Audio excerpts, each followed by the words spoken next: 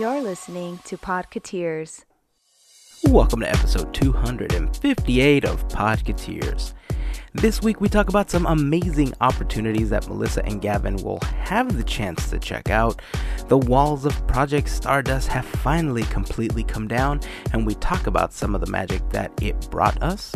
Plus, I tell you a little about the Marvel Cinematic Universe and how it came to be, and how I feel it impacted society. If you'd like to join the conversation, we'd love to hear your thoughts on anything that we talk about in this episode. Just search for Podcateers on Facebook, Instagram, or on Twitter. You can also leave a comment on the blog post for this episode at podcateers.com/258. A huge thank you to our pals Jason and Liam for joining us to discuss the Marvel Cinematic Universe now that Avengers Endgame is all said and done. The full 2-hour episode will be available for the FGP squad, but you'll get to hear the first 30 or so minutes of that recording at the end of this episode. If you're not part of the FGP squad, this is a great time to join. The FGP squad, or as we call them, our podcast fairy godparents, are a group of listeners just like you that help make episodes like this happen through their support via Patreon. As part of the FGP squad, you'll get extra stuff like the full MCU recording that we just did, and for a minimum contribution of $5 monthly, you also get the exclusive Fairy Godparent button, plus you'll be entered into the exclusive FGP giveaways starting this June. More information can be found at podcateers.com/FGP. And a huge thank you goes out, as always, to the FGP squad for their continued support. If you're not in a position to join the FGP squad but you'd still like to help out, we have a really easy way for you to do that. The next time you need to buy something on Amazon, start your purchase by going to podcateers.com/Amazon. On that page, you'll find a large Amazon button that will take you to Amazon's homepage using our special referral link, and anything you buy will earn us a small commission as a thank you from Amazon for mentioning them on this podcast. If you're already doing this before each purchase, we'd like to take this opportunity to say thank you. Remember to stick around after the episode is done for a preview of the 2-hour talk that we did on the Marvel Cinematic Universe. And now it's time to jump into this episode.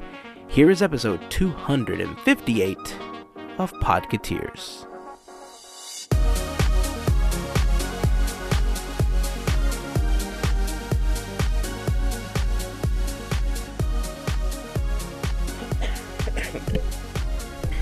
I mean, I guess I should start by apologizing if I sound like I have extra sultry. Extra sultry today.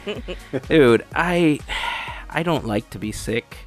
I very rarely get sick, and usually when I get sick, I just kind of push through it. I just don't let it bother me. I sweat through the fever, as they say. And man, this weekend was just one of those weekends where it knocked me down hard. I was basically in the fetal position all weekend, sitting or laying on the couch, asleep for the majority of the day and night. And I don't even know what happened. I just know that on Friday, I was getting ready to leave work. And I was super excited because we had this 3-day weekend coming, and we were leaving early, and I thought, this is great. I'm going to go home, rest, and then this weekend I have this and this planned. We got a barbecue with our friends coming up. And then as the evening of Friday progressed, I just felt worse and worse and worse till I felt like I was just too warm. And I thought, well, this doesn't feel right. And then that night, I had a fever, I started coughing, and like every time I would cough, it felt like my chest was compounding and there was an elephant sitting on top of it, and it was horrible. Like I was short of breath most of the weekend, and it was just not the best 3-day weekend I've had. So I would like a do-over, please.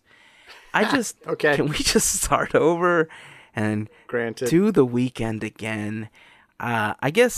I guess the benefit is that it didn't happen on the weekend. Ooh, knock on wood, that we're going to go to Galaxy's Edge, right?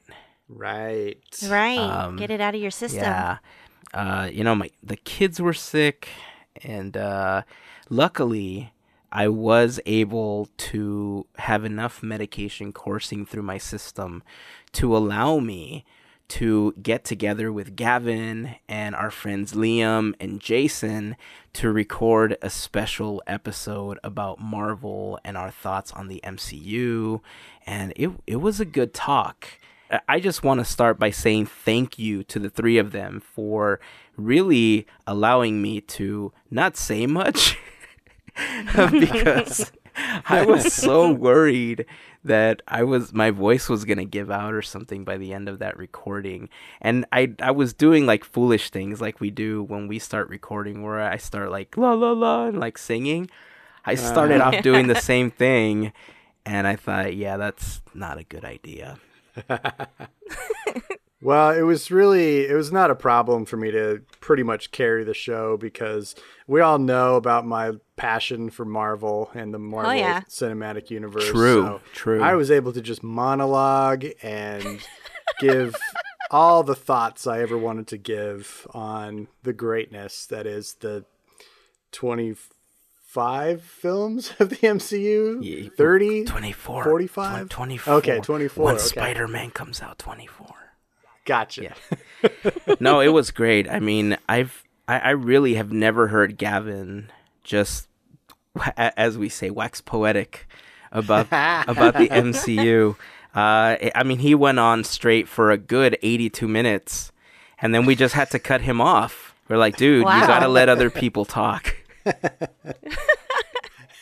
Impressive. You were holding it in for that episode. and by that many minutes, I mean he talked for literally like 6 minutes total. Yeah, that's about right. It was interesting though. It was fun to hear everybody's perspectives and really to kind of provide the outside perspective almost. Yeah. To let people know who aren't, completely enthralled with the MCU and involved in it, and get a perspective from somebody who kind of observes it from the outside, and I everything about it is impressive. So it was cool to just geek out about it, even though I'm not, I don't have both feet in that universe. Yeah, it was a great talk. The talk is actually going to be available for the FGP squad on Patreon, but to give you guys a little bit of a preview of what the talk was, at the end of this episode, we're going to tack on the first like 35 minutes of the talk so you guys can check it out. And then if you want to hear the rest of it, just head on over to podcateers.com/FGP. You'll see the link there to sign up and be a part of the FGP squad, and you'll get stuff like this going forward. Plus, you'll be entered in the giveaways that we're going to start as of next month as we celebrate our 5th anniversary. Again, at the end of the episode, we'll tack it on. And in this episode, later on, I'm going to be talking about the MCU, and I wanted to talk about the impact that the MCU has made, but we did talk a little bit about that. So in this episode, I'm going to talk a little bit about the history of what brought the MCU to where it is today and the impact that it made. So I'm going to give you a little bit of a history on it as well, to just kind of to dip your toes in it before you jump into the big 2-hour talk. No joking, it was 2 hours long. It was a great talk. I really hope that we get a chance to do more like that in the future because I certainly enjoyed it. Nice. I can't wait to hear it. All right, so before we continue, I'm kind of excited. Well, no, let me rephrase that. I'm super excited for you, Melissa, because you dropped some news on us in our little text chat that kind of blew me away. Would you like to share that news with everybody? Sure. It still hasn't hit me, but I'll be at Galaxy's Edge Friday. Dang! Awesome! I'm so nervous. I'm so excited. I don't know what to expect, but I'll be there, representing us. And that's amazing. Yeah, I was like, man, I mean, it's crazy. And I'm just super excited and can't wait to share. So, yes. Yeah, and I think because there's been a lot of cast member previews, they've been making people place their cameras or any recording equipment into plastic bags similar Yeah. to what they do at the D23 Expo whenever you walk into like one of the important panels and stuff like that. And so we haven't really seen a lot about what's happening inside outside of getting people's take on it. This is super exciting because officially the christening and the grand announcement and presentation is happening on the 29th, the day that we release this episode. And so if you're listening to this on launch day, remember that on podcateers.com, we're going to have a page on the blog where you'll be able to watch the ceremony as it streams live. Once it's obviously posted, you'll still be able to go there. It won't be live after that, but at least you'll get to see the opening day ceremony. And then the fact that you'll be able to be there finally on the days that I hope they will finally allow you to take pictures and video. I think they will. I think they will. There's no reason not to at that point. Right, because it'll officially be open, right? Yeah. Right. So I will be shocked if they make you bag your camera because they want promo. Right now, it's still super soft open while they're, there's probably some things that they're still practicing and working on and getting the flow right with the cast members. But come the first day of reservations, they want everybody on social media to help them advertise. I mean, as if they needed any help. Well, they're going to get it. Right. It's going to be, if you don't care about Galaxy's Edge, you might as well just stay off social media for the next few weeks because that's all it's going to be. Scratch that, years. Yeah, exactly. Well, I've got two coworkers that have both been already during cast member previews, and they gave me all the deets, and it got me even more excited just listening to them talk about it and hear their tale.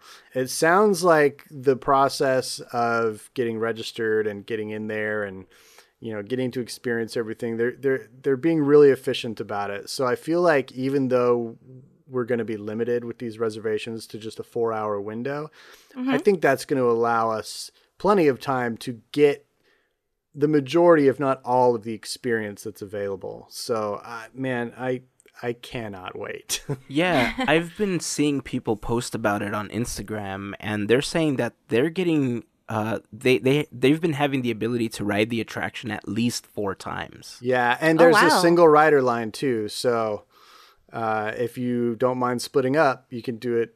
I know one person that went 7 times on the attraction during their window. Yeah. Because they just did single rider. Were they able to still enjoy the visuals and go to the store, buy any concessions or anything? The one thing that it's about 50-50, because I was at the park yesterday and I was listening hard to any cast member walking around with one of those wristbands. And the big story right now is that the longest line by far is the cantina. And that's because they allow you to sit there for 45 minutes. The attraction wait time is much shorter and the ride itself is much shorter than that. So it flows, they crank people through that. So you don't have any problem getting on the attraction, but getting into the cantina is much trickier. So if that is your priority, from everything I've heard, if that's your priority, get in line for the cantina first. Make sure you do that or else you may miss out because based on your wristband, they know how much time is left in the line and how much time is left in your reservation window, and they'll cut you off. They'll say, I'm sorry, if you get in line now, you won't make it, so you can't get in line. Oh, wow. Yeah. So if that's your priority, make sure you do that first. My priority is the attraction. Yeah. So Yeah. I can go to the cantina all summer. If you can get in. If I can get in. Well, I'm hoping that once they have it hashed out that it'll be part of the Disney Play app or the Disneyland app rather, and you'll be able to make reservations to get in. So I'm sure that that's coming. It's just not necessarily there yet. But I know that other people have been testing the data pad and the ability to make things function and react to your stay in Batuu. And so there have been cast members that have been testing that in the Play app, and I'm super excited to test that part of the experience. Super excited, yeah. Especially considering that we had talked about whether or not at some point you'll be able to reset the experience, switch sides at any point, or if it's just depending on the choices you make that day, how it veers you to one side or the other. If it's that Yeah. simple, that's kind of cool because you'll be able to experience everything the way that you want to in a day or Yeah. two, and then come back and then do the opposite and then get, the other experience. So I guess we shall see. Yeah. Yeah. I don't want to give any spoilers because I've heard a lot of details about it, but I will say one thing, that if you're going to Galaxy's Edge, just be open to talking to cast members. That's all I'm going to say. Just if conversations happen, keep them going. Yeah. Cool. I've heard that too. And this is the first I'm hearing of anything, so I'm like, what? So yeah, I'm You'll see. so excited for you. I can't even begin to explain to you. I mean, we have our reservation. I mean, I'm excited for that opportunity. But man, so good to be able to hear about it on the next episode. Yeah. Yeah, I'm all in. I'm all in. Also, Gavin, you are going to be attending a very special event. Yeah. Yeah, I can't believe it. Actually, I'm in the same place that Melissa is. It still hasn't sunk in, but as excited as we are about new Disney things, those of us who geek out about Disneyland, especially, love celebrating classic Disney things. And there's almost nothing more classic than the Haunted Mansion. What? And they are celebrating the 50th anniversary of the Haunted Mansion this year, and they decided to do it with a special ticketed event. It's the first time they've ever done this for an attraction. They didn't even do it for Pirates a couple years ago, so arg. But it's this amazing limited event. They're doing it on 2 nights, and they only sold 999 tickets each night, which is very appropriate. It's basically going to be 2 different phases of this event. The first phase is in the Disneyland Hotel, and it's during the day, and it's going to include some merchandise giveaways and some photo ops and kind of a come and go as you please type thing where you can interact with whatever they have there, and but it's not like you're not trapped there all day. You go and you experience that, and then you can do whatever you want. But then the in-park part of the party, phase 2, happens at 11:30 p.m. and goes till 4 a.m. Wow. So this is like a crazy cool, like middle of the night, like dream scenario. And they're basically opening up the left-hand side of the park, minus Galaxy's Edge, obviously. But like that whole side of the park will be open for 999 people. It's incredible. Like only that many people are going to be in that whole half of the park. #jelly. Right? Oh my gosh. It's going to be, so they're going to have several attractions open. They're going to have the Tiki Room, Indiana Jones, Haunted Mansion, Pirates, Splash, and Big Thunder all open. They're going to have special merchandise, tons of photo ops. Haunted Mansion characters are supposed to be milling about. It's going to be for us, we considered it a once in a lifetime opportunity. And we're very lucky that we could, afford these tickets, which weren't cheap, and that we were able to get in that digital queue, not that dissimilar to what they did for the Galaxy's Edge preview. Oh, interesting. And I couldn't believe it, but I got tickets, and it still hasn't sunk in. That is so cool, man. It's going to be cool. Just like with Mel, I'm like so happy for you right now because I'm a huge Mansion fan, and I know you're a huge Pirates fan, so I can understand your disappointment, but you're downplaying it, saying like, oh, we kind of think that it's a once in a lifetime. It is a once in a lifetime. Yeah, it is. It's only gonna celebrate its 50-year anniversary one time. Yeah. So dude, this is a big deal. This is amazing. I can't wait to hear about everything that they have at that event. We're gonna try and record as much as we can and provide as much content as we can for you. Now they're doing it on 2 different nights, sequentially, but the night that we got tickets for is the actual 50th anniversary night. So that's the way to do it. The 9th. So that to me was a little more special.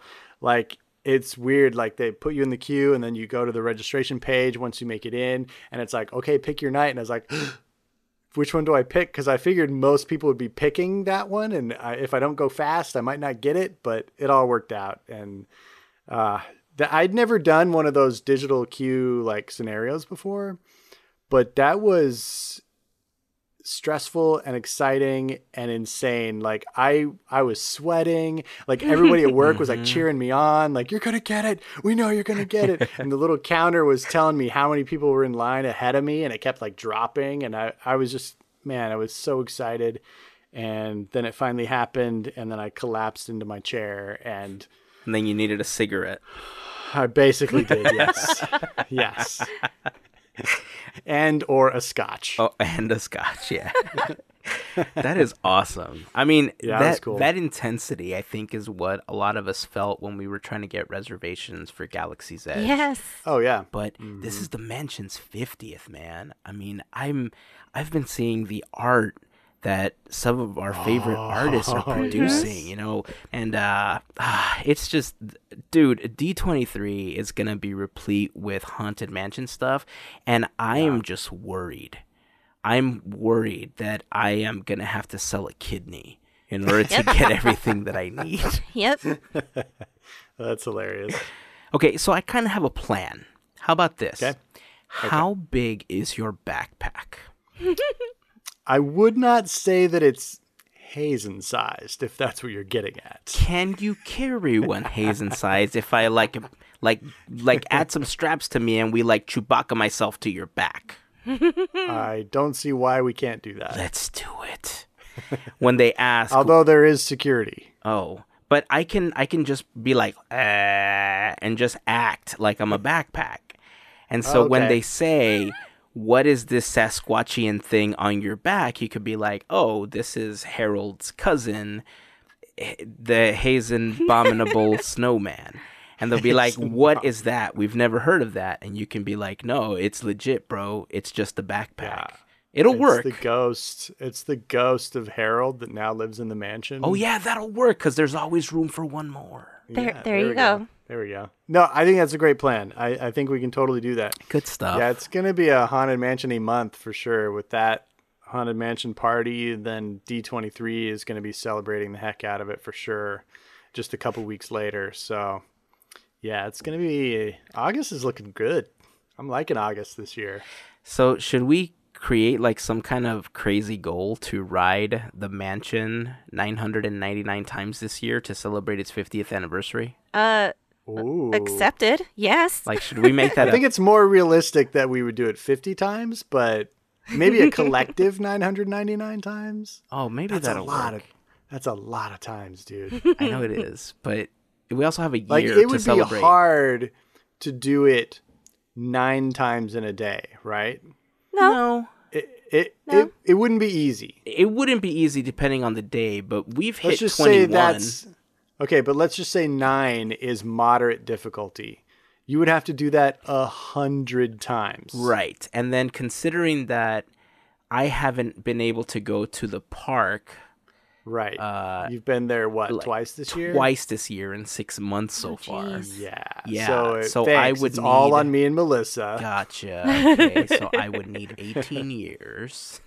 Right. Exactly. Okay, so let's make that goal then. Let's try to ride the mansion 50 times for the 50th anniversary. I think that's actually doable. And we should do it 50 times while it's the original mansion version. Oh. Oh, of course. Okay.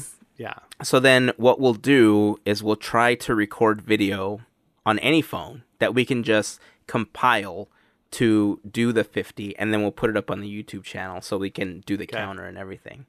Okay. I like Yeah. it. I'm in. All right, challenge accepted. All right. Whew, I'm excited for you guys. I'm so happy.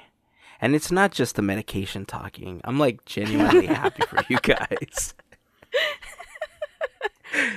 Okay, so Project Stardust is fast on its way to completion, it looks like, because all of the construction walls around the hub, which have been many, are down. All the construction walls around Sleeping Beauty Castle are down. And oh my gosh, like I said last time, it is so good looking. I am the biggest fan of what they did. This is my favorite plussing of the castle ever. Fan freaking tastic. And on the left-hand side of the hub, one thing we've talked about is the Adventureland signage. Well, the main sign, the new sign, is now in place. I don't know if there's more elements going to be added to it, but it's really cool because it's this big, high archway with two like carved horns crossing in the middle, and then it says Adventureland across it. And it's really... I think more understated than I expected, because the last one had so many elements going on with tiki and sculpture and flowers and torches and blah, blah, blah. This is just big, like bamboo poles stretched across a span, and it's higher and it's got a bigger arch to it. So it makes that walkway seem so much more broad and open, and it actually allows you to see into Adventureland and see the buildings that it previously obscured. I actually really like it. Like I said, I don't know if they're going to be adding any more elements to it, like off to the side or anything, but as it stands now, visually, it makes a beautiful entrance to Adventureland, and I think it was a really good move. And I mentioned last time that I kind of felt like they should move next door and work on Frontierland, but they kind of look good together now. Like if you stand back and kind of look at both entrances, they, in a way, they kind of mirror each other now. One being a more straight line, log fort kind of look, and then one being more of a curvy bamboo look. But the proportions and the size and the height at which they are kind of go together. It's actually kind of cool. I like it. So there's better symmetry between the two walkways now? Exactly. That's cool. Exactly. That's cool. I think it looks really cool. So I'd be interested to know what other people think. Stand back at the hub and look at both entryways together and see what you think. Yeah, Cool. it does feel that they're going to be adding more elements to it because, and I could be wrong, but as far as what's there, the horns weren't part of the original installation. Because if I remember correctly, unless they were posting older photos, when the sign first went up and people posted it on Instagram, those two horns that you're talking about at the top with the tiki mask weren't there. Those are recent. Okay. I didn't see any previous posts. I just saw it when I was there yesterday for the first time. Yeah, I really like what they did with it. I've seen a couple of videos and pictures on Instagram, and I'll see if I can repost them unless Gavin or Melissa are able to go and post some pictures of it on the Podcateers Instagram account. Then we'll go ahead and we'll post those in the blog post for the episode over at podcateers.com/258. And yeah, like Gavin said, give us your thoughts on this new sign. I'm hoping I get a chance to see it sometime this year, especially now that we have this Ride the Mansion 50 times challenge. Now I have to go because it's a thing. It's a challenge. Like, we have to go. I can't not. It's homework. It's homework, exactly. Yeah, that's what it is. That's what I call it. Yeah. I call it podcast homework. Hey, since you were talking about all of the walls coming down, can we just quickly talk about the brilliant homage to Herb Ryman next to the castle? Yes. Yeah, that's fantastic. Yes. Man, there's always these little nods Disney puts in the parks, outside of the windows and everything, to former Imagineers, to Disney legends, and just directly to the right of the entrance of a Sleeping Beauty Castle, there's a small tree that went up. It's what many people refer to as the Herb Ryman tree, and if you look at the sign that's underneath it, it says Artisticus Specious Rymanus. So good. And I love it. Man, it was one of the most touching tributes that I've seen Disneyland do with any plussing to anything. There's an entire story about the Christmas trees and Herb Ryman that I think really deserves its own segment. And since we already got enough stuff going on in this episode, we'll save it for a future episode. So that's a tease, kids. That's coming. But it's a really great story. I love the fact that it's there, and it's a tiny Christmas tree year round, guys. Yeah. It's really cool. Is he's the only person who's got a double tribute in the park, right? A window and a tree. Yep. That's freaking awesome, man. It's very cool. I love it. So that's another thing that we'll find some pictures of and we'll post. But I just thought, as soon as those walls came down and I started seeing the pictures with the tree, I remember seeing a picture from a specific angle. And I saw this little tree on the side, and I thought, man, that looks like a Christmas tree. And I didn't give it a second thought at first. And then I started seeing more people post the actual Christmas tree. And then I saw the sign. I was like, no way, this is actually a thing. Yeah. And I was super happy about it. So, yay, I'm glad that it's there. And I think we should get to our main topic, because as much as I want to continue talking about all the cool things going on in the park, I feel like my voice is starting to give out. Uh-oh. So maybe it's a good time to jump into the main topic before it fully goes out. Are you guys okay with that? Let's cool. Do it. Awesome. Before we jump into the main topic, I do want to remind you that this episode of Podcateers is brought to you by the awesomeness of the FGP Squad. Of course, the FGP Squad is what we like to refer to as our podcast fairy godparents, and they provide us help with monthly contributions via Patreon. If you would like more information on how you can become part of the FGP Squad, you can head over to podcateers.com/FGP for more information. To all of the members of the FGP Squad, we just want to send out a huge thank you for all of your continued support. Okay, so Avengers Endgame. Yeah. In my head I was hearing the Avengers theme, but my mouth was gonna sing something different for some reason, and I caught myself at that last millisecond, and I thought that's not the song from Avengers. How dare you, sir? What was it? Was it gonna be na na na na na na na na na No. na na na Batman? I'm gonna go with no. Oh, okay. No, was it? but you're close. Spider-Man. But you're close. Okay. It was a Haunted Mansion song. Ah. I have Haunted close. Mansion on the brain now. Okay, so Avengers Endgame. It essentially culminated an 11-year story arc, unlike anything that we've ever seen before, and honestly will possibly ever see again. The Marvel Cinematic Universe, as it came to be known, or the MCU, made an impact on pop culture, television, film, and quite frankly, a lot of individuals' lives.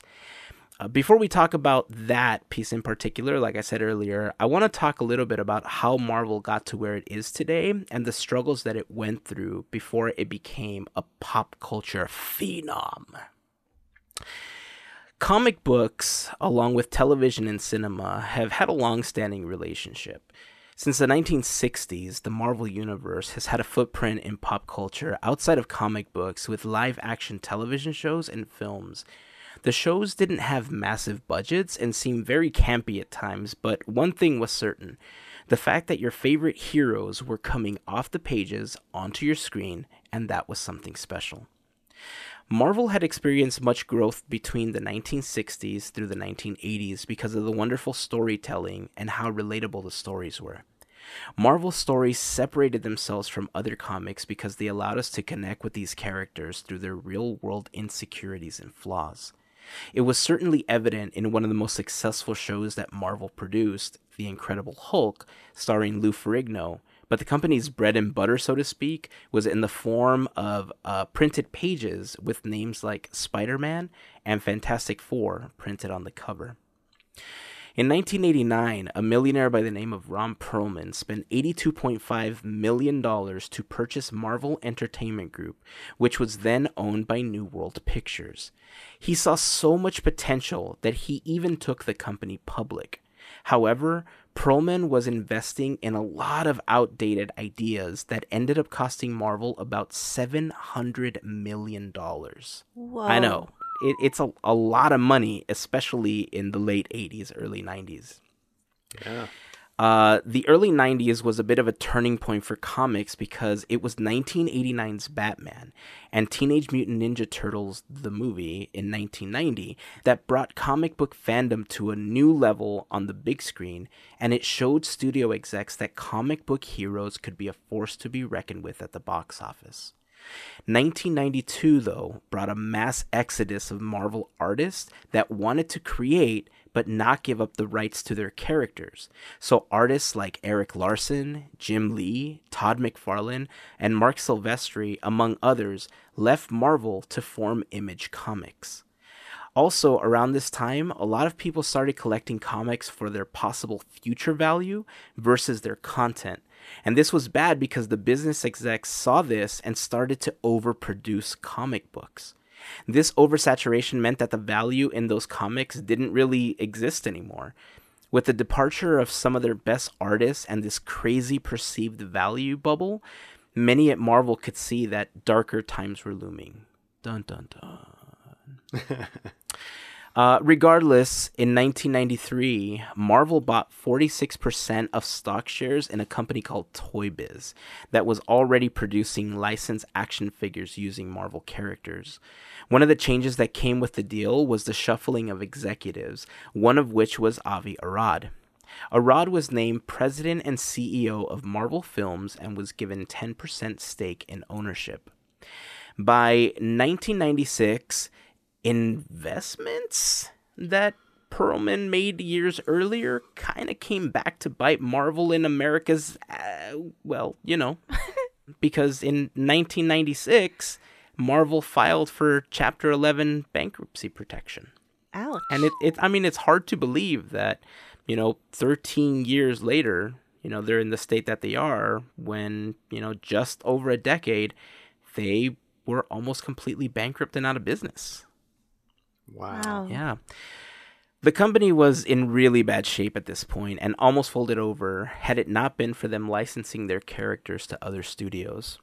In 1997, a slew of what we'll call not so good movies were released, but it was one particular film that was released that year that may interest Marvel fans in general, and that was the film Volcano. You guys remember Volcano? No. No? No. Not many people do. But this film did not have any superheroes or was even produced by Marvel.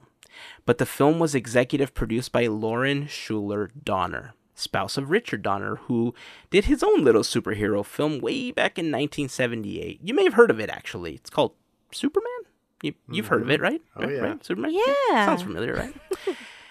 Lauren's assistant on Volcano was a plucky young lad by the name of Kevin Feige. Ha. Yeah. Nice. Ah. In 1998, Marvel was rebranded Marvel Enterprises and restructured into 4 quadrants of business after Avi Arad and Ike Perlmutter were able to take control of Toy Biz and Marvel back from Ron Perlman. Those 4 segments became known as Marvel Studios, Toy Biz, Marvel Publishing, and Marvel Licensing. Although the early 90s films that I talked about a bit ago had brought a comic resurgence, it was a handful of films released in 1997 that made studio execs question whether the genre was even worth continuing to invest in, because these types of films were super expensive to make, and they weren't bringing in the money at the box office that they expected. However, it was 1998's Blade, produced by New Line Cinema and executive produced by Avi Arad, that turned that tide. It brought in a whopping $131.2 million while only having a budget of $45 million to create. Nice. So Marvel fans especially loved it because the movie stayed true to the source material. Kevin Feige, a lifelong Marvel fan, landed a sweet associate producer gig on X-Men in 2000 alongside Richard and Lauren Schuler Donner and Avi Arad. Within a month of the release of X-Men, Marvel brought in Kevin Feige as an executive VP. He then had the opportunity to be an executive producer for Marvel for the releases of Spider-Man 1 and 2, Blade 2 and Blade Trinity, Daredevil, X2, Hulk, and The Punisher between 2002 and 2004. Even though a lot of these films were pretty successful, the problem was that Marvel wasn't seeing the money come in because these properties were all owned by other studios. Marvel had to make changes, and it had to make them fast. In 2003, David Maisel joined Marvel, and this next part of the story seems to create a point of contention for most people. You see, David Maisel is said to have suggested the concept of no longer licensing characters, but instead becoming their own studio and even presenting a financial model that would allow them to do so. He talked about how each film could stand on its own, but could also lead into another and live in the same universe, very similar to how George Lucas had done with Star Wars. This is where it gets contentious because some people believe that the MCU was the brainchild of David Maisel, and some people believe that it was Kevin Feige's.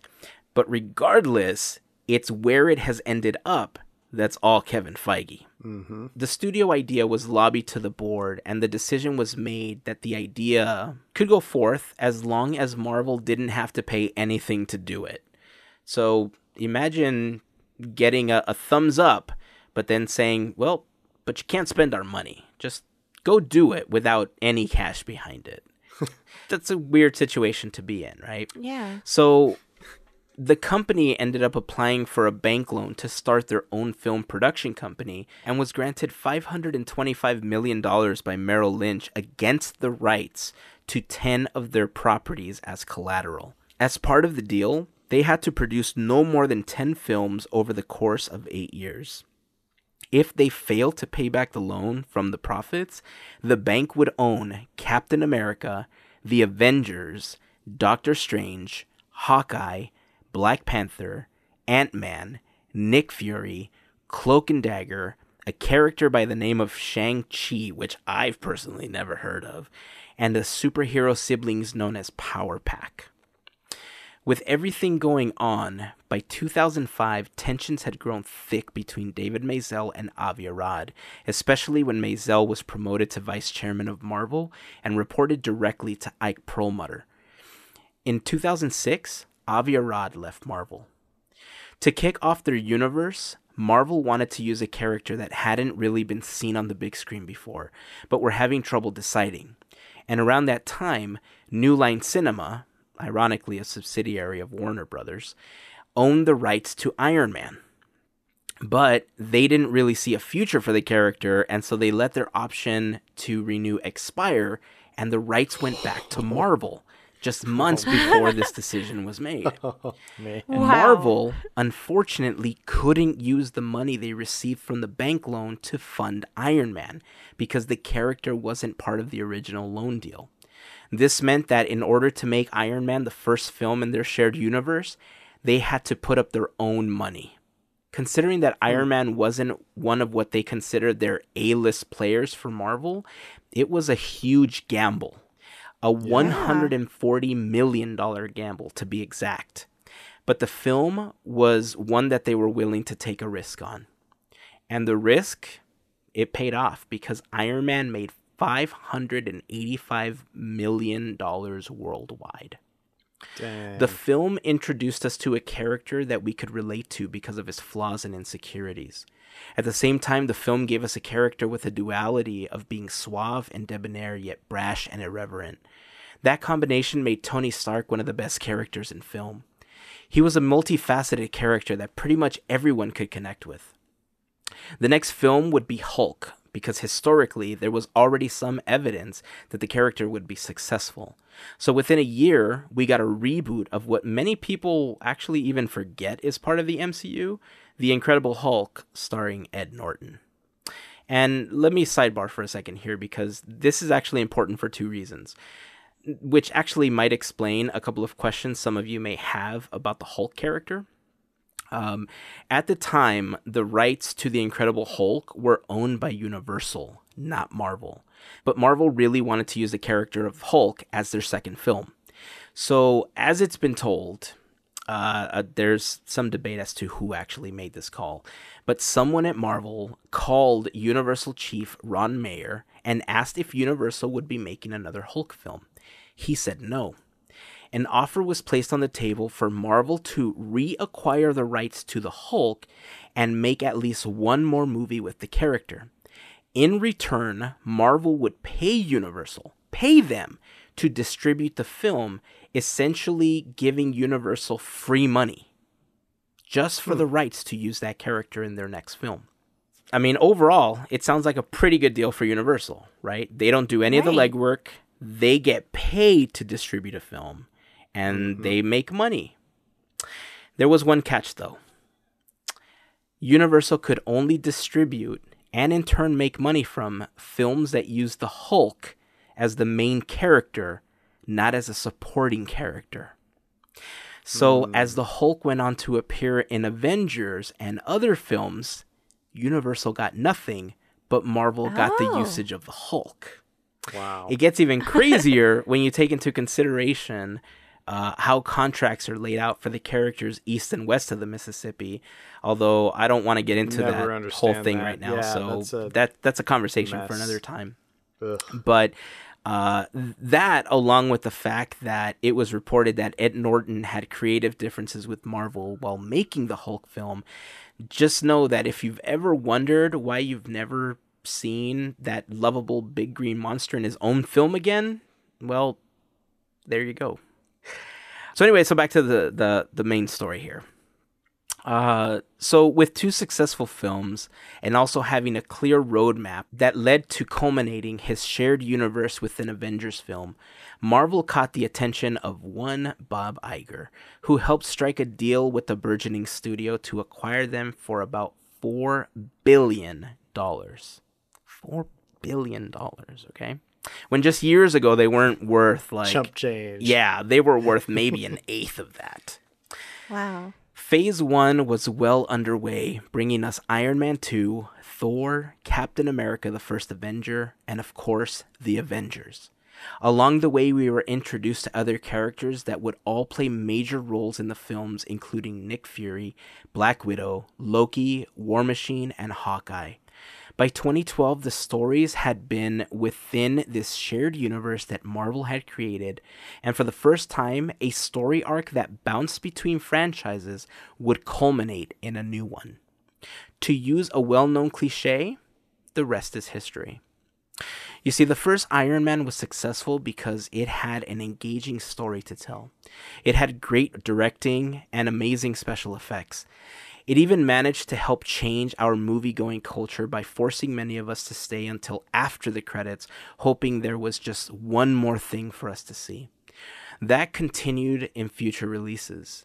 The narratives created by comic book writers were infused with new life as stories that took fistfuls of issues leapt off of those pages to tell a story on the big screen. The characters and franchises shown to us on the screen showed people that you don't necessarily need to like comic books to enjoy them through this medium.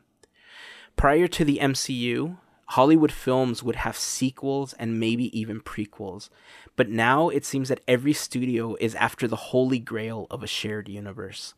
Obviously, having a shared universe isn't a new concept. We saw it in the same comics that Marvel is making films for, and we've seen it in things like Star Wars. But now more than ever, things like Lego have a shared universe, and the massive disappointment that is currently the DCEU. Did I throw shade? Maybe. I don't know.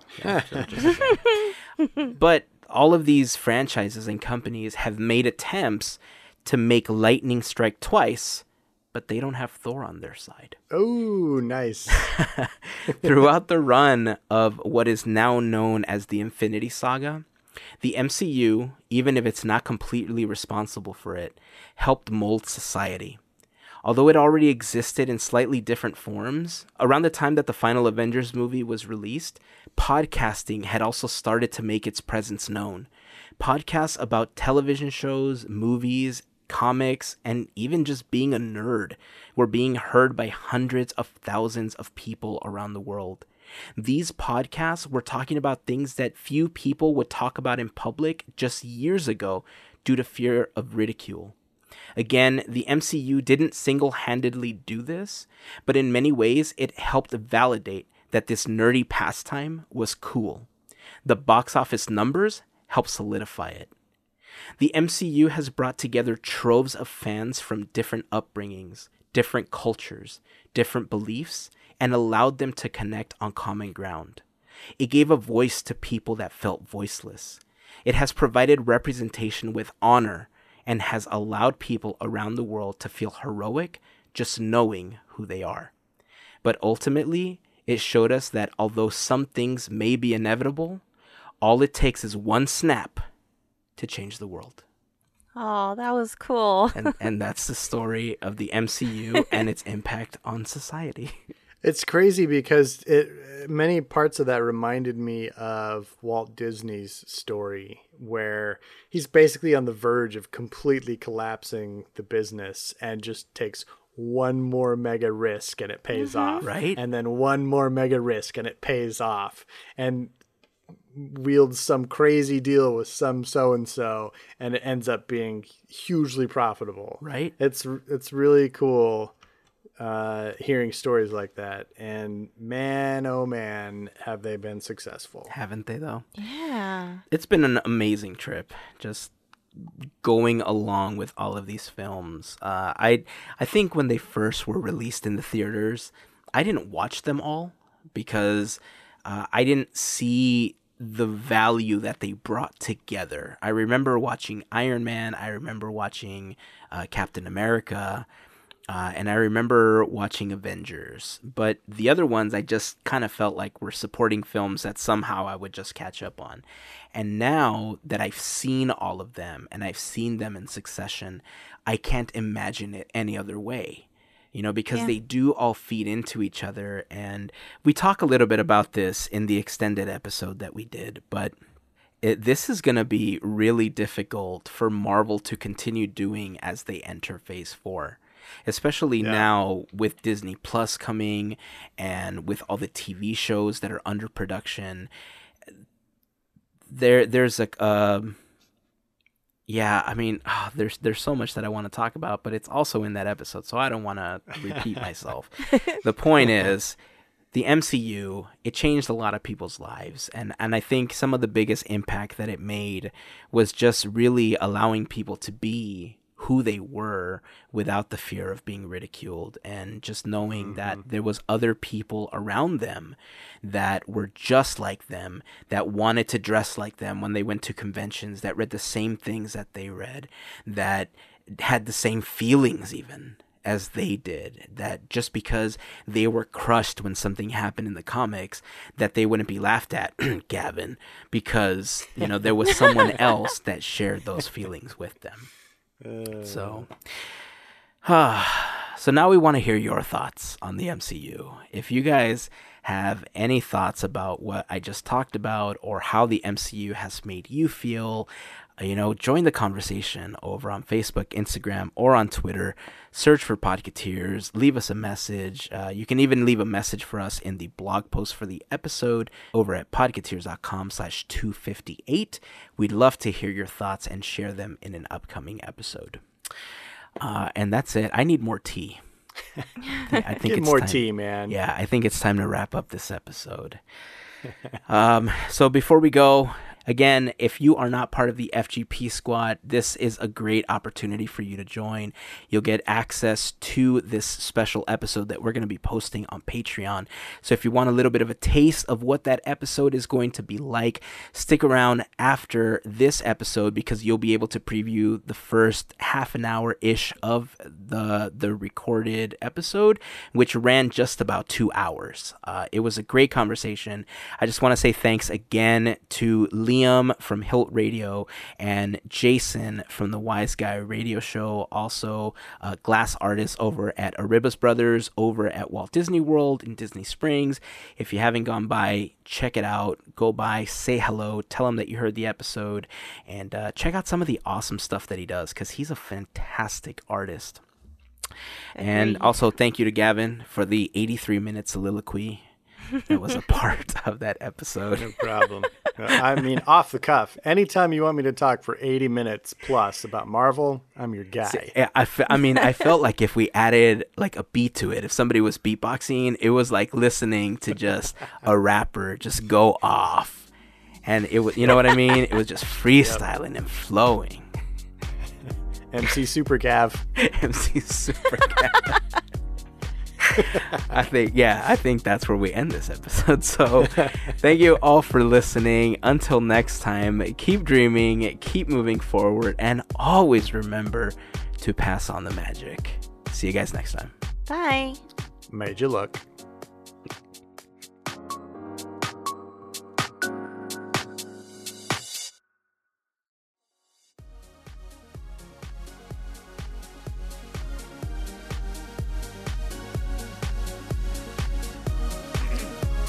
Go. It's time to start recording. I actually shouldn't exhaust my voice like that, especially considering that I've been sick all weekend and I can kind of feel that tinge in my throat. The tea is kind of helping. The cough drops are kind of helping, but you know what? I don't care, because we're about to talk about the MCU. That's how much I like the MCU, and that's how much I love everybody listening right now. So, hello to everybody listening. Gavin and I are joined today by some awesome people and friends of the show. You've obviously heard him here before, along with his wife Brittany as guest co-hosts in the past. They host their own podcast called Hilt Radio, where they talk about their thoughts on Disney, Marvel, Star Wars, and really everything under the Disney umbrella. Liam, welcome back to the show, man. Thank you so much for having me. So, an ice cream so nice, you had to have it back twice. Right? That's usually how it works out, man. Next, we have one of our East Coast friends and member of the FGP squad. You've also heard him co-host with us before. He's one of the best glass artists that I've come across. He works at the Arribas Brothers at Disney Springs and hosts his own podcast where he talks to other glass artists about their journey. An entrepreneur like none other, and the host of the Wise Guy Radio Show. Jason, welcome back, man. Hey, thank you so much. Excited to be here. Third time. Right on. Breaking records. You are breaking records. You're the first. We're going to have to get you a patch, a pin, some kind of commemorative plate or something. The 5-timer jacket, I think, is where we need to go with this. Like the SNL one? Oh, yeah. Yeah. Except Podcateers Blue. Well, I mean, considering that we're talking about the MCU and Robert Downey Jr. kind of got his start on SNL, I mean, I guess it ties in, right? Hey, I will be in that same conversation. I appreciate it, guys. You're making me blush over here. So I mean, let's just jump into this, right? It's difficult really to find a place to start except the beginning, really. Going back to Iron Man, Marvel has obviously become one of the highest grossing franchises ever. Avatar still holds the top spot as of the recording of this episode. But when you look at those 25 top films of all time, Marvel holds a pretty good grip of them. 7, 8 of them, I think, as of this recording.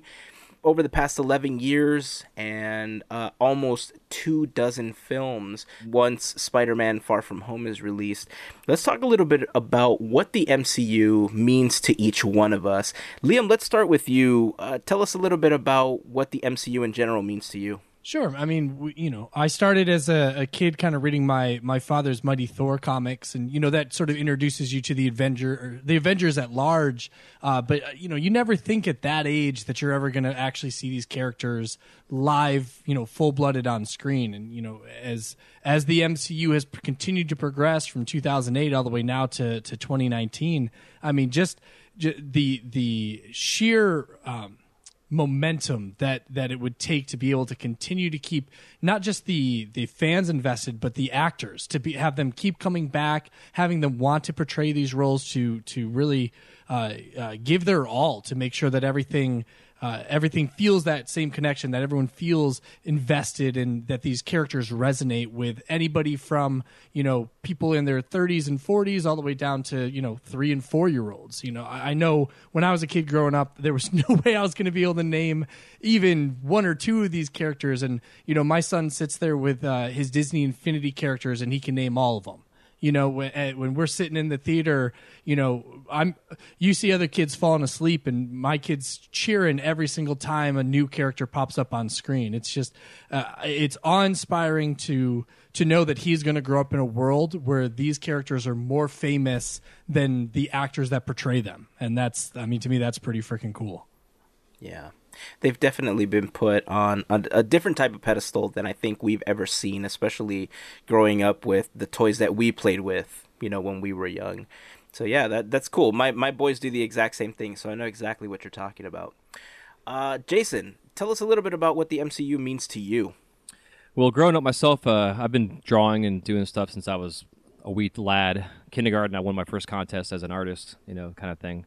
So early on, I was drawing comic strips, never comic books. And then eventually, through my middle school years, and then I got into high school, my best friend at the time, Rob Bartlett, introduced me to comic books, and I saw his boxes upon boxes upon boxes of comics, and I started going through them and reading them, and I was enjoying the art. And then I got my first subscription to comics, and from that point, I was hooked. I had started going my own boxes upon boxes upon boxes. And it changed my art style. It changed my influence. The Jim Lees and those kind of guys, the Hatfields that were all coming into the eyes of artists that were changing the style of the Marvel world, really influenced my artwork. And then fast forward to 99, when I started doing the glass stuff, I never still imagined, which is still surreal for me now even, that I would work at Disney as a glass artist. But still through those years, I was still drawing comics and doing comic books and stuff of my own stuff. And then the movies started to come out, and they helped to pass time in the studio doing these marathons of all the movies and seeing how things were kind of working around themselves. And then 7 years ago, starting to work for Rebus Brothers at Disney, never at first started doing characters, and then I eventually started doing characters. And then 2 years ago, or I guess a year and a half ago now, had the opportunity to start making and developing Baby Groot, which will hopefully become our first Marvel character. And he's like the Guardians of the Galaxy is the one IP, in a sense, within the Marvel world that Disney has opportunity to use at Walt Disney World. And because of that, I have the ability to do them in glass. And it feels like my entire life of art through drawing and sculpting and things that then got to my glass. And then 20 years with the glass art, learning my techniques, has all culminated to this amazing opportunity to not only set a milestone for our company, but it's set a milestone for Marvel, because it will be the first time Marvel has ever had to approve anything in glass for them, and that's how we work it. I wanted to initially set milestones with my characters, so I started making Remy from Ratatouille. He's a Pixar character. He became our first in-house Pixar piece that had to go out to California to get approved by Pixar, and now I have potentially this Baby Groot character.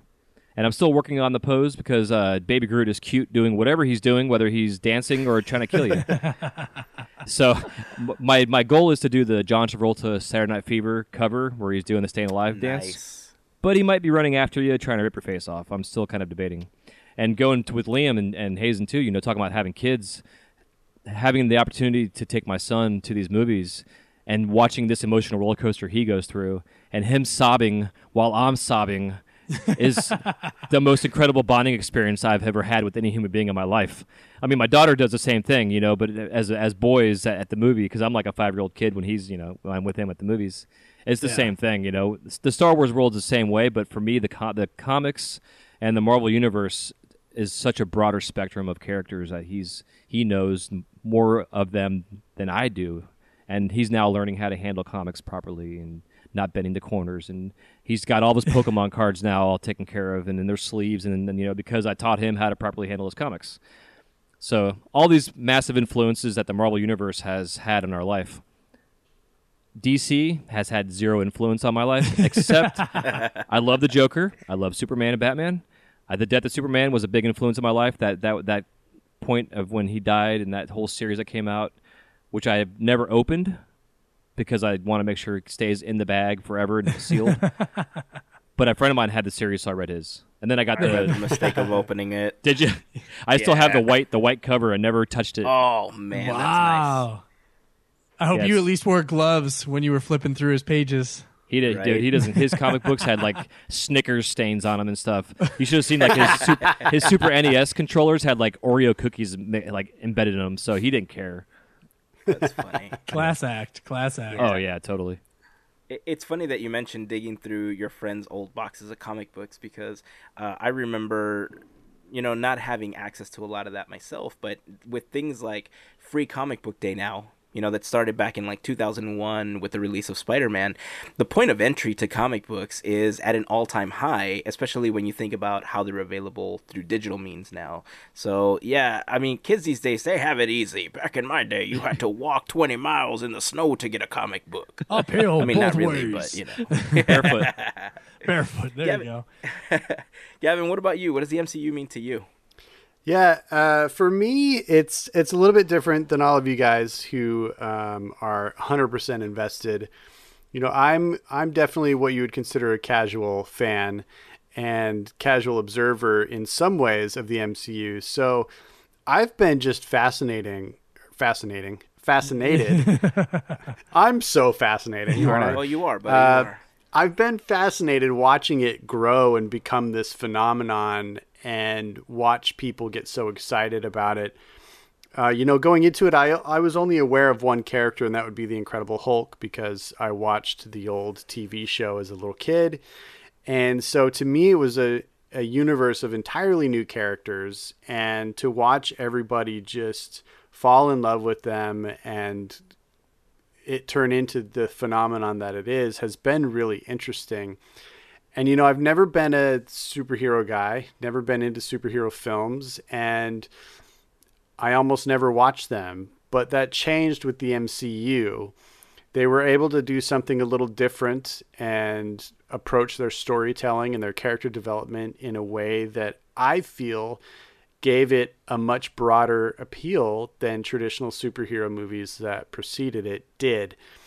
So I think they've done a great job. I still don't consider myself a superhero fan, but I've seen most of the MCU movies and I've enjoyed them. And I think that it's a very, very unique thing that they've created.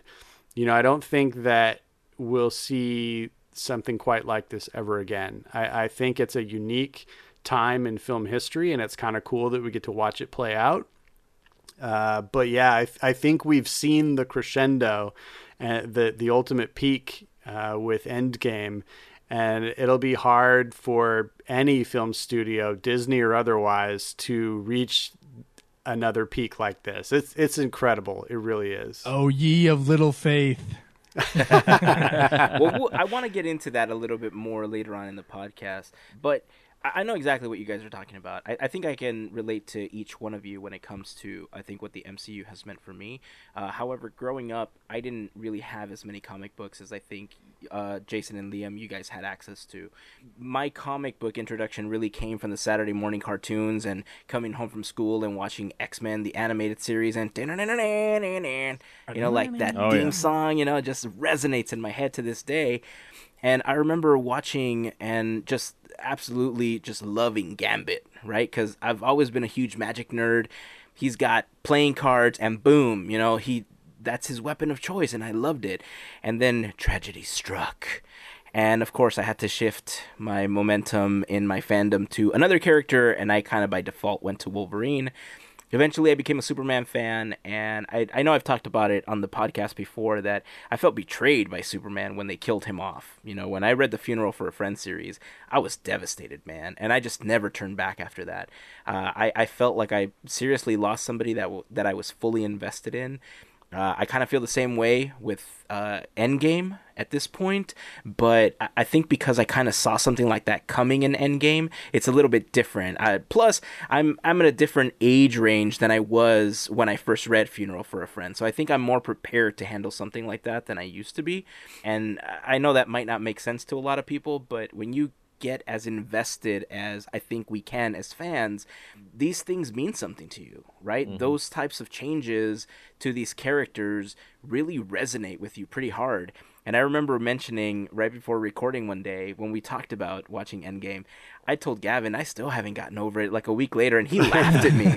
Like, I was like, you don't get it, man. Like, it's in my core, dude. It's in the core. It is. Well, like my manager at work, he finally saw it last week.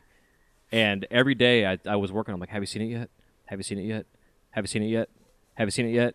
Axel, have you seen this movie yet? Can we talk about it yet? He's like, yeah, I saw it yesterday. Okay, so what'd you think? You know, it's just so funny, man. Just grown men that can act like little kids and be so excited about something. I mean, I never thought at 43 years old almost that I would be weeping openly with other men my age and older at a movie theater, like Well, out loud, sobbing. Yeah. For comic Yeah. book characters, Yeah, of exactly. of all things, right? Yeah. No, and it's funny. Like I saw it 3 times opening weekend, right? Oh So my God. I went Thursday. They had a 6 p.m. showing, so I was like, oh, I'm gonna see it. Like first people in the theater, this is perfect. You know, because we got our assigned seats and everything, so we're all got the popcorn bucket and we're ready to go. Which we got Natasha, and they didn't let you pick. They just gave you a popcorn bucket, and it turned out they really only had Hawkeye and Black Widow, and that was it. So we got Black Widow, and we were like, oh no, this is cool, I love Black Widow, this is great. And then after the movie, we're like, thank God we got Black Widow. Like, it was like total turnaround at the end of it. But it was cool because I see it Thursday night. Friday my kid had like way too much sugar in the morning or something, way too much Honey Nut Cheerios, so he was not in the proper mindset to sit through a 3-hour film again. So Saturday, just my wife and I went. We dropped the kid off at his cousin's house. And then Sunday, I took my 2 nephews. So I had like 3 distinctly different experiences going to see the movie. And I would say it was more emotional each time I saw it. Like the first time, because you're still just as though the Interesting. rug got pulled out from underneath you. But by the second time, it's almost worse because you know what's coming. That's what I And then- hear. And then the third time, you're watching everybody else's reaction to see like if they're going to respond the same way you did. It was pretty impressive. So I haven't seen it since those first 3, but I anticipate. I saw Saving Private Ryan 5 times in the movie theater. I want to see this at least as many, if not one more, so that way I can say this is the movie I've seen the most in the theaters. So really, you're the one that's going to put them over the top to beat Avatar. I know we're not supposed to swear, so I'm just going to say capital F Avatar, dude. Does anybody even remember the plot of that movie other than there's giant blue cats in it? Like Gavin does. when you think about it, you don't see people in cosplay. You don't see people still like what one-liners can you quote from that movie? Nothing. There's nothing memorable about that movie other than the fact that it's the highest grossing movie of all time. So it doesn't deserve that top slot. Endgame will dethrone it even if I have to see it every day for the rest of my life in the theaters. And you got to remember, because there is inevitably going to be the re-release that is the 6-hour, hey, you're going to watch Infinity War and Endgame back-to-back. That will push it over, if nothing else Yep. does. And I'm hoping that'll push Infinity War from the 5 slot to the 4 slot. Yeah. Agreed. And Agreed. the congratulations for taking over Titanic. Of, Boom, I loved it. Boom. Tony Stark and Captain America on the bow of the Titanic. Did you guys see that picture? Yes. Yep, I loved Just it. Classic. So good.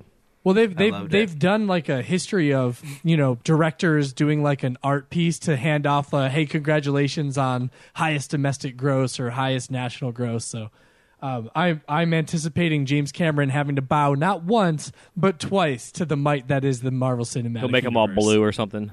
That's that's probably what it is. Especially after his comments that this is a flash in the pan and people will forget it because it's only superhero movies. And it's like, man, you got to eat crow twice. That sucks Yeah. for you, man. Yeah, I don't and think that there's movie a day was that goes by that I don't say, "This is my friend Rabbit. This is my friend Tree." well too. And Avatar was in the movies for so long, like in terms of how long yeah. it played out. And now we have all this competition out right now that could potentially take away from Endgame. I Well, mean, John- when Endgame's making like $5 million on a Wednesday afternoon, it Yeah. says something about a movie. And when you have Well, like old lady clubs that are going to see this film, Yeah. I mean, it says something. As it should be. Right, Exactly. as is their intent. Well, no, because somebody had forecasted June 11th should be the anticipated date that it overtakes Avatar, even with like a 65% drop week over week. So they're saying right now June 11th, but I think that there probably will be another big push right around Yeah. Spider-Man. So I think that, because that's what happened with Captain Marvel. She got a little bit of a bump right after right after Endgame dropped. So I think when Far From Home drops, we'll probably see another little bump for Endgame, and I think that'll help take it if it hasn't taken it by June. Doing the 9-hour marathons where you watch Infinity War, Endgame, and Far From Home. Yep, that's I'm on board, man. You know, watch the end of Phase 3 with a catheter. That's awesome. Yeah, with a catheter. Right. Just put it right in my veins. I'm ready. It's funny that you mention that because my kids are young and they have tiny bladders, right? And so anytime that we go to any film, we always get worried that we're going to have to get up at some point to have to go to the restroom. And for this one, it was we tried to calculate it in such a way where they didn't have a lot of liquid. They had a minimal amount of snacks so that they didn't have to get up. Throughout the entire film, they were really invested in what was happening. And when you think about how children process things, for the most part, they watch all these movies, they watch these cartoons, and at times you just sometimes wonder, like, what's going through their head, because something sad happens and they're like, oh man, that sucks, right? It just happened. But my kids were just so invested in this, where like their eyes were getting watery, like you said, Jason, like I was connecting with my kids on a whole different level, watching especially Endgame, and when they were seeing things that were happening, like I've seen emotions come out of my children, especially like I remember watching in the theater the fight on Wakanda when we were watching Black Panther. Dude, my oldest son lost it. And I mean lost it. He was the loudest kid in the theater when you just watch up on screen and it's like, Wakanda forever! Yeah. And then they start running. He's like, yeah! He just lost it. Like, I couldn't believe. And I realized, oh, wow, he's a Black Panther fan. Okay, good. Good to know. Good to know. Yeah. So, yeah, I mean, it's interesting what these films can really harbor inside of you and how you connect with them on that type of level. Let's talk about Iron Man a little bit, and let's talk about the casting of Robert Downey Jr., because before it was decided that Robert Downey Jr. was going to play the part, Jon Favreau had looked around and, you know, names like Tom Cruise, Nicolas Cage, Clive Owen, Hugh Jackman, who's now Wolverine. I mean, that name is synonymous with Wolverine now. Sam Rockwell, Leonardo DiCaprio. These were all names that were considered, you know, for Iron Man at the time. But, you know, Jon Favreau really fought to have Robert Downey Jr. play the part. This might be a little bit of a loaded question, but how do you think the MCU would be different had Robert Downey Jr. not taken the mantle as Iron Man? Well, I think it's difficult to talk hypotheticals no matter, you know, what the scenario is, but I think any other actor that you could have put there, especially your Tom Cruises, your Leonardo DiCaprios, I think for them, they would not have been as invested into the role because it wouldn't have meant as much for their career. For them, it would have just been another paycheck. And like, yeah, they still prepare for the roles. I'm not saying that they don't care about the job that they do, but this wouldn't have been a make or break it for them. Whereas for Robert Downey Jr., I mean, what other than Kiss Kiss Bang Bang, like he hadn't really done a whole lot. So, you know, within the recent years, because he was box office poison, because all of the issues that he had outside of shooting these films. So it was incredibly important, I think, for him as an individual to make sure that this movie was going to be successful. And, you know, when you look down throughout these films, throughout the Avengers movies, and now that we know so much of Iron Man 1 was improvised, that he kind of helped set the tone and the voice for what these movies would eventually do. I mean, I'm not just him. Obviously, Jon Favreau, Gwyneth Paltrow, like everybody else that was involved in the film, you know, had a large part to play with this. But, you know, I think had that been casted differently, I don't think we would have the MCU that we have, because so much of it was constructed around the success that we saw in 2008's Iron Man. Yeah, it was definitely a serendipitous moment for the culture of this film. I mean, just the MCU in general, especially when you look at the casting. I can't imagine any character not being played and portrayed by the actor or actress that played them. It doesn't work. You know, it's like, for me, like, it's like going back to read the Harry Potter books. Like, I read the Harry Potter books and I'm visualizing the actors and actresses that play the characters in those roles. Yeah. I just don't see anybody else playing that, you know, playing those parts. It just worked out perfectly.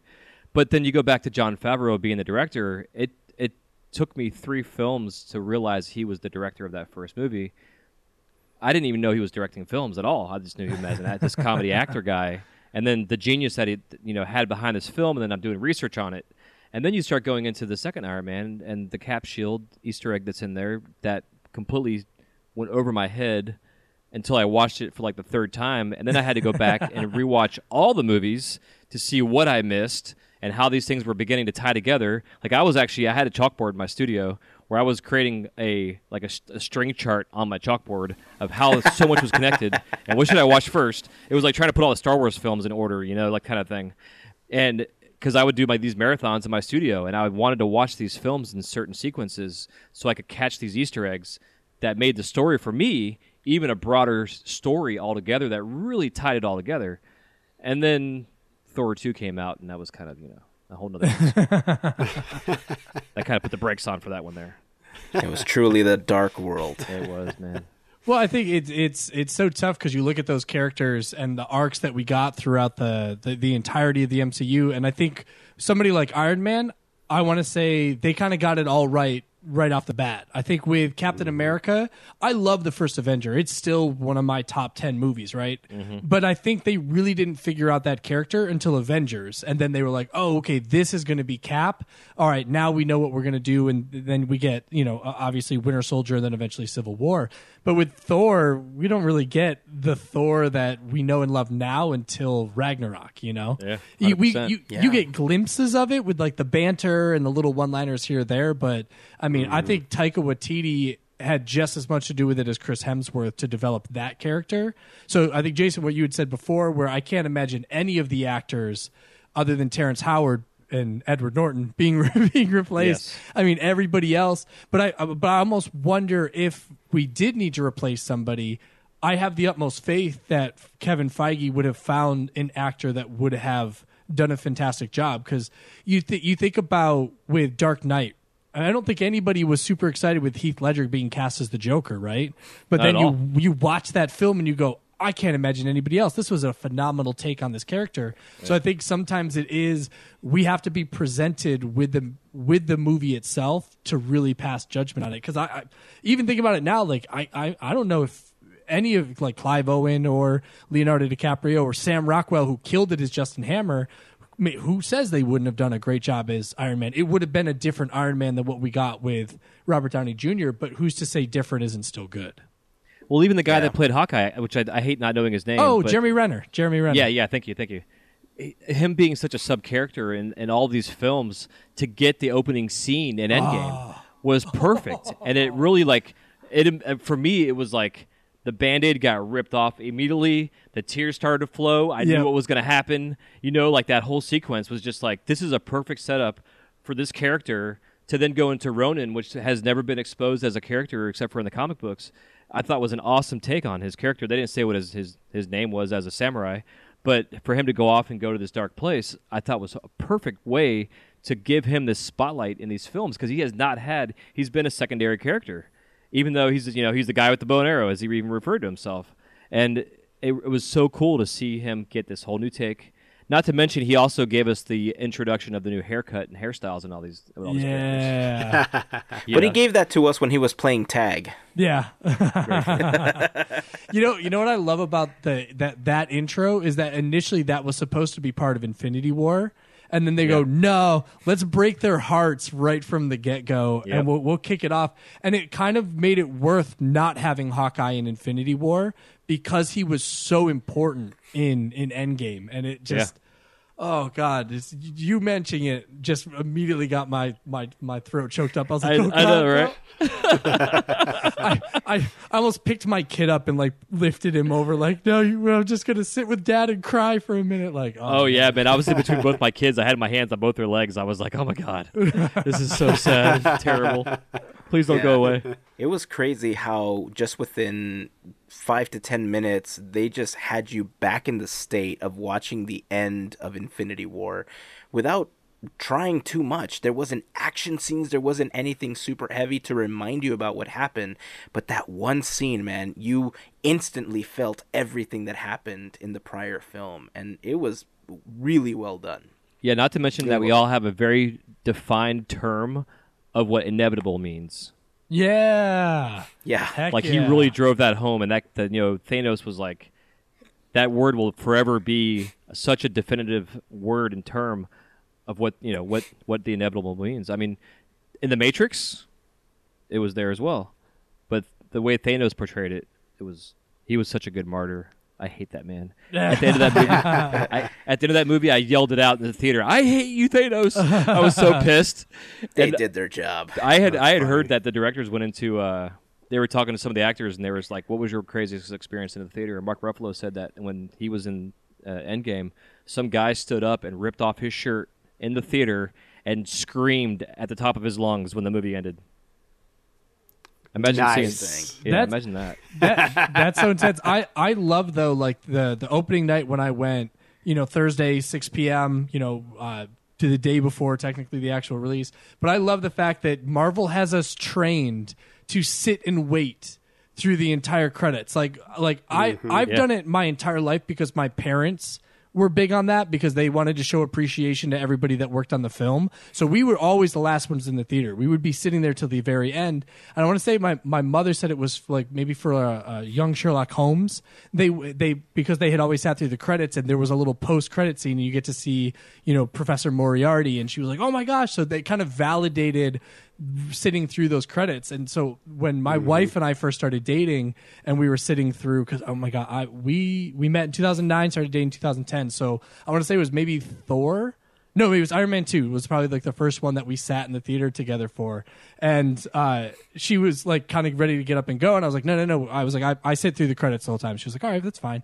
So we sat, waited to the end, and you get the post-credit scene with the hammer in the middle of the desert. And I was just like, and she was like, oh no, that's so cool. And I was like, I'm telling you, you got to sit for these. So now I almost yell at people when they get up. And I'm like, have you never been to a Marvel movie before? You have to wait till the end. And with this one, just hearing the hammer sound, that little throwback to the cave, that was perfect. So I love that they have always done right by their audience with giving us that little extra. I'm so trained, I have to Google every movie I see. At the very end of it, is there an end credit scene? Even seen Aladdin last night. Is there an end credit scene for Aladdin?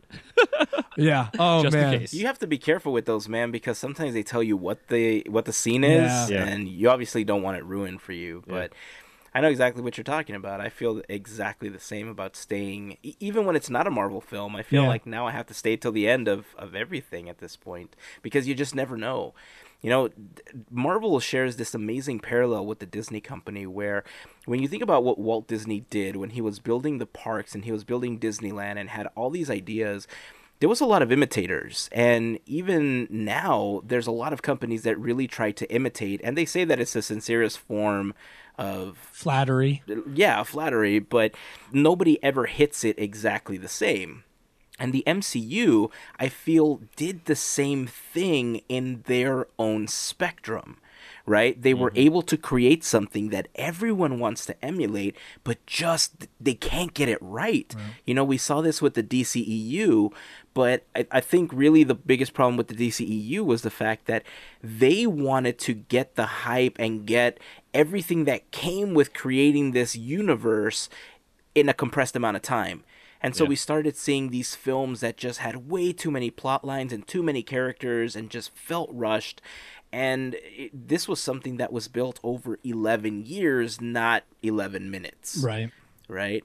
Yeah, I heard a story recently that when Kevin Feige was initially developing the concepts with Marvel, that the guy at the time who was running DC was in this meeting, and Kevin Feige's talking about how eventually they want to get everybody together and have this unit, the Avengers, on the screen. And the dude from DC was kind of just like, "What are you talking about? This is impossible. You're a joke," kind of thing. Yeah. It's like, hey, look at us now. Yeah. I think a major difference too is that with the DC side, they're trying to do it with two main characters who've been done to death already.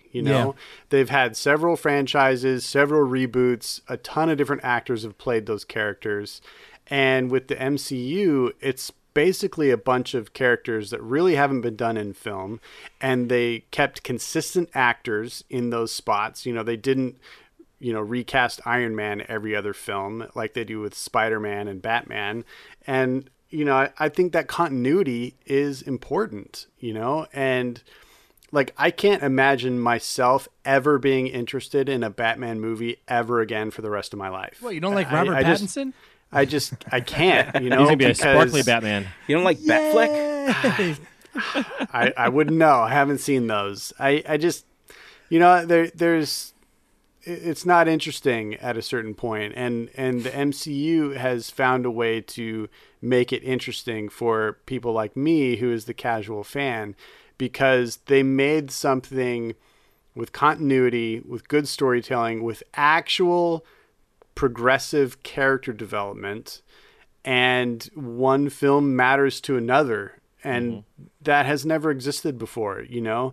Like, every single Batman movie ever made is a standalone movie for all intents and purposes. You know, most of them are a retelling of who the heck that character is, you know? Yeah, 100%. Where the MCU, they lay the groundwork and then they build an empire on that.